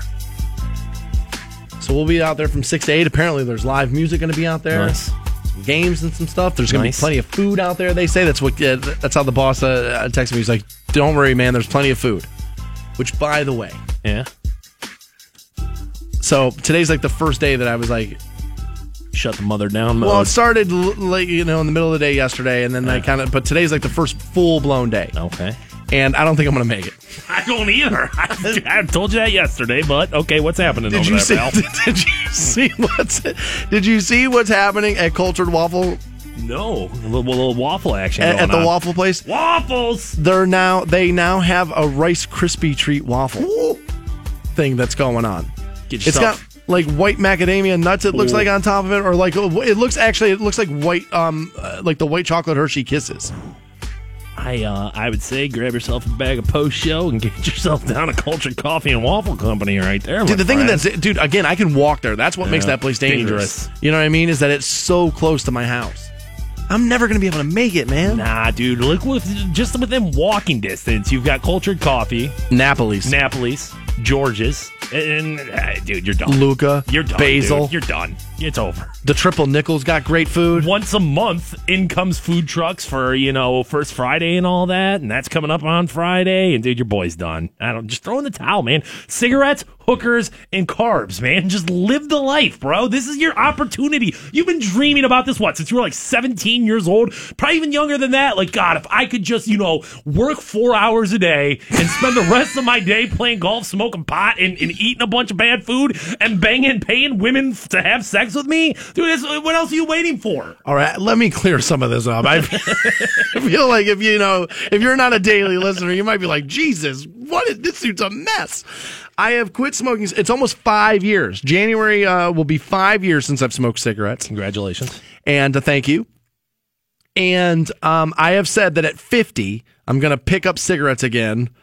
And I always say by 50 I mean 45. And I will admit that I've been struggling with that a lot lately. I was playing golf with a buddy of mine earlier this week, and he was smoking. Mm-hmm. And I said to him, I was like, God, I just want to smoke a cigarette so bad. Now I'm happy I don't anymore. I'm happy I quit smoking, but it's been a struggle as of lately. It's been as of late, I mean, just under a week since I last smoked a cigarette. I know you want to strangle me for that. I flirt with disaster every time we go on vacation, but I seem to pull it out and the nosedive right at the right second there. So I haven't smoked a cigarette in a week. Well, you know what's going to help me not smoke? What is that? Today? What is that? And that's all you can do is kind of just promise yourself you won't do it today.